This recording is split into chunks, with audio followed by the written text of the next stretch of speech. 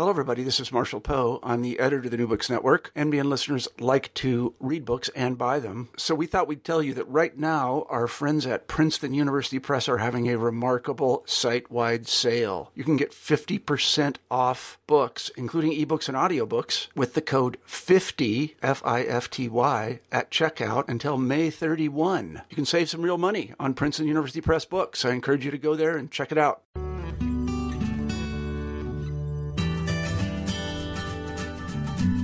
Hi, welcome to our show today. I'm Nevedita Kaur, the host of the Anthropology channel of the New Books Network, and today we are joined by Nicholas Kawa to talk about his most recent book, Amazonia in the Anthropocene, People, Soils, Plants, Forests. Hi, Nick. It's great to have you. Yeah, thank you so much for having me on the podcast. It's a pleasure to be here. Yeah, we're really excited to have you. So why don't we start off with you telling us a little bit about yourself and how you came about being an anthropologist? Yeah, so for most people in the U.S., I think they're usually not familiar with the field of anthropology probably until they go to college and maybe take, a general education course as part of their sort of college career. But, for me, I was a little bit more aware of it as a child just because my uncle is an anthropologist. Oh, cool. So my uncle, Sandy Davis, had worked and done research among Maya people in Guatemala, Cachiquel speakers, I believe. And then he also went on to work in Brazil, and he wrote a book called Victims of the Miracle. And it was looking at the Brazilian, what was referred to as the economic miracle of the 1970s, where there was a lot of infrastructural development and a lot of economic promise in Brazil. But he focused on really devastating impacts that had on indigenous populations, especially in Amazonia. So from an early age, I was aware of anthropology because of his work, and he would oftentimes send me, little mementos from his travels and time, both in Central America and South America. And so, from a very early age, I was really intrigued by anthropology. And then later I kind of got into other fields, and I was interested in biology and ecology and geology, which was actually my major starting out as an undergrad. And then I kind of quickly realized that, the geologists really weren't my people. And even though anthropologists, I took some anthropology courses, and I wasn't 100% convinced at the onset, but over time it really came to be the discipline that I grew to love. Yeah, that's wonderful. And then what about specifically with your motivations for becoming involved in writing a book on pre-Columbian Amerindians Indians and contemporary rural Amazonians? Like, why did you choose the Amazon as your focus? Yeah, in some ways it kind of happens through serendipity. So I was interested in Brazil as an undergraduate, and initially I'd taken some classes in Spanish, and then I was at the University of Arizona, and they offered Portuguese classes as well as part of the Spanish minor program that I was doing. So I took a Portuguese class based on the recommendation of a friend. And, initially I thought Spanish would be a practical language to learn, especially, there in the Southwest. But I really became enamored with Brazilian Portuguese. And so when I was finishing my undergrad degree, I was convinced that I had to go to Brazil and find a way to do it. And the way that ended up happening is I got a position teaching English in Brazil. And my placement, I had initially planned on maybe going to the Northeast to the state of Bahia or maybe to Rio de Janeiro. And I ended up getting a placement in the city of Manaus, which is the largest city in the Brazilian Amazon. Wow. And while I was there, I ended up getting developing a relationship with a research institute there, where I was able to do an internship, and that led on to further research. And I went on to graduate school and really wanted to focus human environmental relations in Brazilian Amazonia, looking across a pretty broad swath of time, looking at how people, early Amazonians had really shaped their environment in subtle but persistent ways, but also looking at how contemporary Amazonian populations were continuing to shape the Amazonian environment. And in some cases, they were benefiting from environmental modification and alteration by past populations, early Amerindian populations. And so the example that stands out, which I spent a lot of time looking at was these soils known as Amazonian dark earth in English, or terra preta do Índio in Portuguese. They were these environments of fairly persistent soil fertility that were the product of long-term management and deposition of organic materials and other agricultural refuse and just refuse from daily village living that led to these very fertile lands that were wildly productive for agriculture. And so, I was witnessing how people today were farming on areas that were the result of, hundreds of years of management and use. Yeah. So also, something in your book that I've noticed is the conceptualization of the Anthropocene. It's part of your title as well. So maybe could you describe what that means, this concept, to our listeners, and maybe elaborate on its construct? Yeah, so the Anthropocene is a term and a concept that's gained a lot of traction, and some people, in some circles are tired of hearing about the Anthropocene. It's sort of like, globalization or sustainability from, I don't know, a few years ago, where it seems to be everywhere. But in the most basic terms, the Anthropocene is a new proposed geological epoch, or a new proposed geological time period that's defined by the pervasive human influence or human impacts on the Earth. And as I was writing this book, I was looking at how Amazonian people had shaped their environments over hundreds and even thousands of years, and I started kind of putting some of my research into conversation with some of the broader scholarly conversations about the Anthropocene. And there was a lot of debate, about there was a general consensus that humans had, radically altered the planet, and then the question was, well, where do we decide where the defining line is, where we've moved from the Holocene, the past geological epoch, into this new one known as the Anthropocene. And that continues to be a source of debate, but the early discussions really focused on the Industrial Revolution in Europe, and that, how Europe had developed technologies that allowed for pretty incredible transformation of the planet. And then, later there were discussions about whether that should actually be bumped up to, the period around World War II or post-World War II period, which is actually the date that's now being proposed by the Anthropocene Working Group. But I was, trying to point out that people had also been really radically altering and modifying their environments long before Europe's Industrial Revolution, or even before the post-war period. We can see that even hunters and gatherers and early farmers in various parts of the world had really transformed their local ecologies. And so, I was in part setting out to critique this really fixation on what Europe or Euro-North America was doing to alter the planet.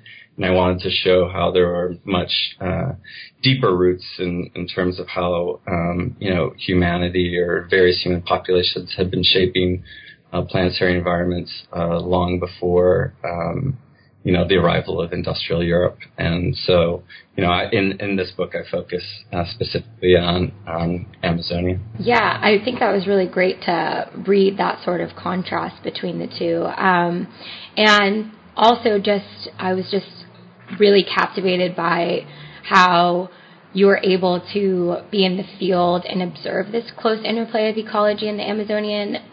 Like I think you mentioned in your book about meeting like rural farmers in Amerindian settlements to understand like the importance of soil.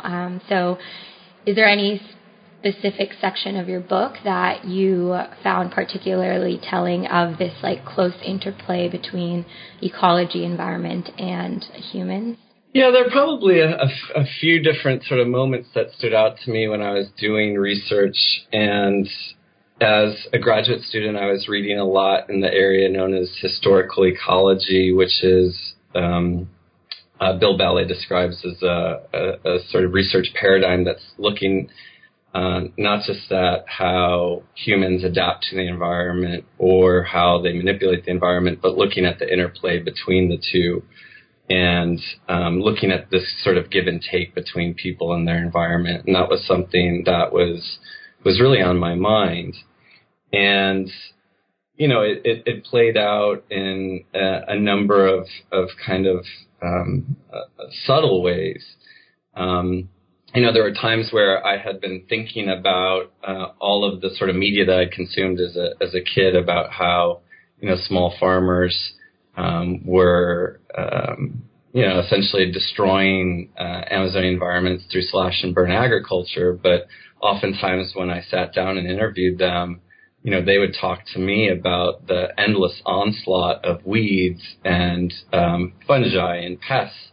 Right. And different types of disease that would be attacking their crops and made it very challenging to eke out a living as a small farmer in the Amazonian environment. And so, I talk about in the book this idea of this fragile forest was something that seemed wildly foreign to the majority of small farmers I talked to. For them, they were in this battle against this very robust, defiant environment. And, I talk about kind of funny ways in which this is expressed colloquially. People would oftentimes refer to their work as a batalha, which translates, literally as the battle. And so, they oftentimes saw themselves, at war with the pests and invasive weeds that were colonizing their fields. One farmer would ask me about trying to, acquire weed whackers and other, sort of forms of mechanization to be able to fight off invasive plants in his manioc fields. And so that really shifted my perspective, or really got me to think differently about the Amazonian environment. And in saying that, I don't want to downplay the fact that there are lots of threats to Amazonian forests. If we look at large-scale soy production and look at large-scale cattle ranching that we see in western Amazonia, and a good friend of mine, Jeff Hawley at the University of California, Santa Barbara, has done a great deal of really fascinating research looking at the rise of Amazonian cowboys. And cattle ranching does have, incredible impacts on Amazonian environments. But if we look at, small farmers who are clearing 1 or 2 hectares of land, they do not see themselves as being masters of their dominion. They see themselves as constantly being challenged by the Amazonian environment. And, for them, it is a gift. Yeah, definitely. And I think that's really like a really telling example of this intricate relationship between the environment and humans and how they come to shape our understanding of the world around us. So some explicit examples that you give in your book are from plants to forests to botanical species. And I wonder what kind of challenges you faced in your field work. I remember reading this part of your book called Saving the Amazon, which touches upon, you kind of talked about this, about holding like a U.S. view versus your own. So I was wondering if you could sort of talk about that. Yeah, so I think, I kind of alluded to earlier, growing up in the United States and consuming a lot of media or images that talked about Amazonia as being this environment constantly under threat. I had this perception that that it was this very sort of fragile environment and that people were just kind of laying waste to it. And there are academics or scholars at the end of in the 1970s and 1980s that were projecting that the Amazon would be essentially clear-cut by the beginning of the 21st century. And, we found that hasn't yet happened. And, of course, as I mentioned, there are lots of ongoing threats to Amazonian environments and Amazonian ecologies. But I think sometimes we also downplay the incredible resilience of Amazonian environments and just the sheer scale of that region. So while there are, concentrated pockets that have been cleared, there are also areas that are, flourishing. And I think in my interactions with rural Amazonian farmers, I realized that things were never so simple. The kind of stereotypes or portrayals that were commonly found in research and popular writings about Amazonia was that there are essentially two types of people. There are people that are threats to the Amazonian environment, which includes loggers, illegal loggers, or illegal miners, or in some cases, large agro-industrialists. And on the other side, there are people that are seeking to protect the forest or to manage it in ways that we would see as more sustainable. And oftentimes, the portrayals you would see is largely of small-scale indigenous populations. And, what I found in my time in rural Amazonia is that there are a lot of people that inhabit the Amazon that don't really fit into either of those stereotypical portrayals. There are a lot of rural people that are, eking out a living as small farmers, and, I don't see them necessarily, and they don't see themselves as having tremendous environmental impacts, but, are trying to do their best to make a living on the resources available to them.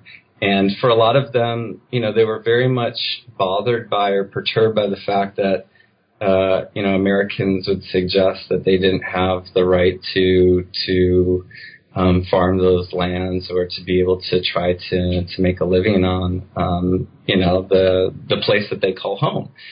And, looking further into the history of Amazonia, we see that people have been managing and manipulating the Amazonian environment for hundreds and thousands of years. And I think there was oftentimes this image of Amazonia as a land that's devoid of people, and that's just fundamentally not true, that people have been living in this region for extended period of time and in a lot of ways have become very well adapted to that region. And so to suggest that they simply don't belong or don't have the right to, sustain their livelihoods on the resource available was something that, flew in the face of a deep history that we've come to learn. So, as an American and as an outsider, I had to really grapple with some of my own ideas about the Amazon and some of the kind of problematic portrayals of it that do have real deep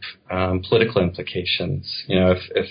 If we suggest that people don't have the right to use Amazonian resources, then you will see lots of people that are being essentially disenfranchised by this desire to conserve, this image of pristine nature. And I think that's deeply problematic.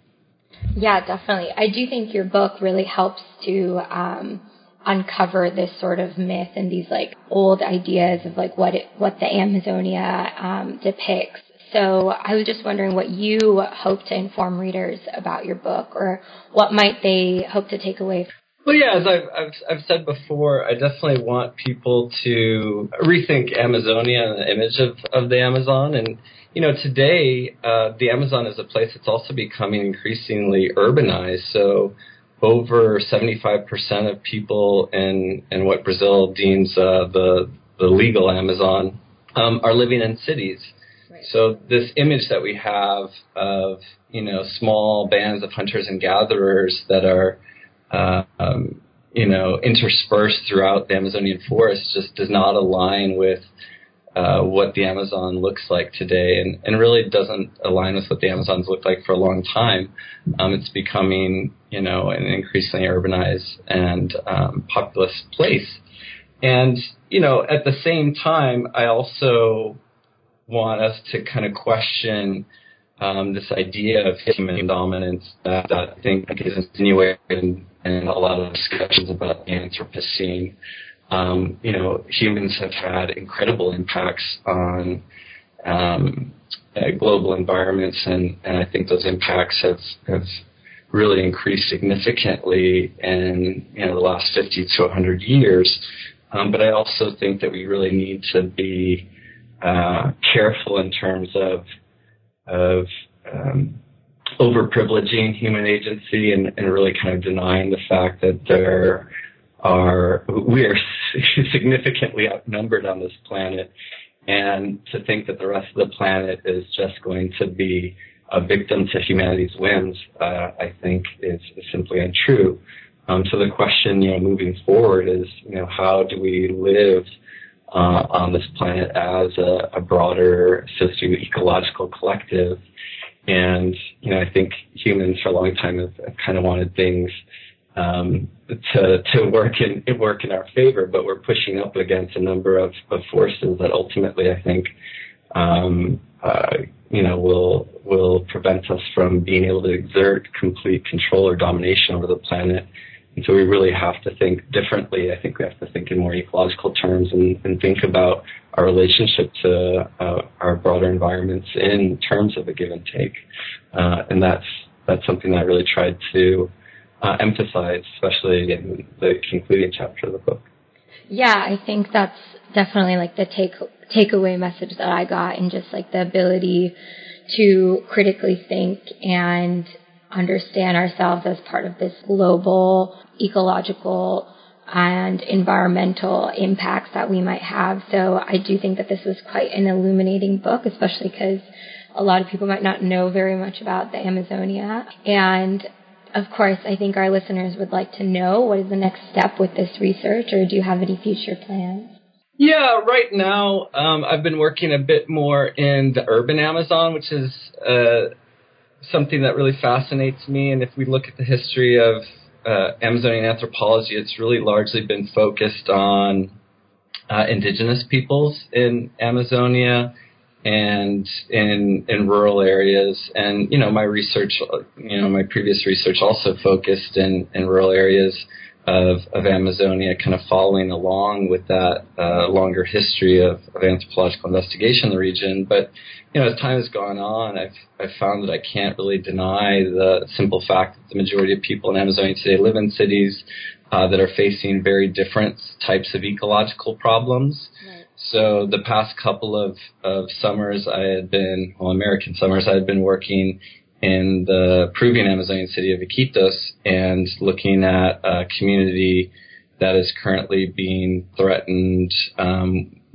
to be resettled by the Peruvian government. The Peruvian government has argued that shifts in the course of the Amazon River and also increased frequency of extreme flooding in the area has put people at risk, and so they want to move them away from this floodplain where they're living to an area that's 13 kilometers outside of the city. And in working in this community, a lot of people have lived in this part of the city for 100 years and have learned to adapt to flooding cycles, but also are contending with lots of problems that we see throughout the developing world. They're contending with problems related to management of garbage or solid waste. The city provides municipal solid waste pickup, but in this particular community, they're denied that because they're in this area that's seasonally flooded. They have problems with sanitation, and they're also facing problems with mosquito-borne disease like dengue and Zika. And so I describe these as sort of the troubling ecologies of urban Amazonia today, that while in the past a lot of anthropologists were focused on destruction of Amazonian forests, we see that the majority of people in the Amazon today who are living in cities are contending with very different sort of ecological problems that are linked to changes in precipitation and threats related to flooding that's linked to global climate change. Right. They're also looking at, problems related to diseases that have really, ramped up in lots of developing parts of the world.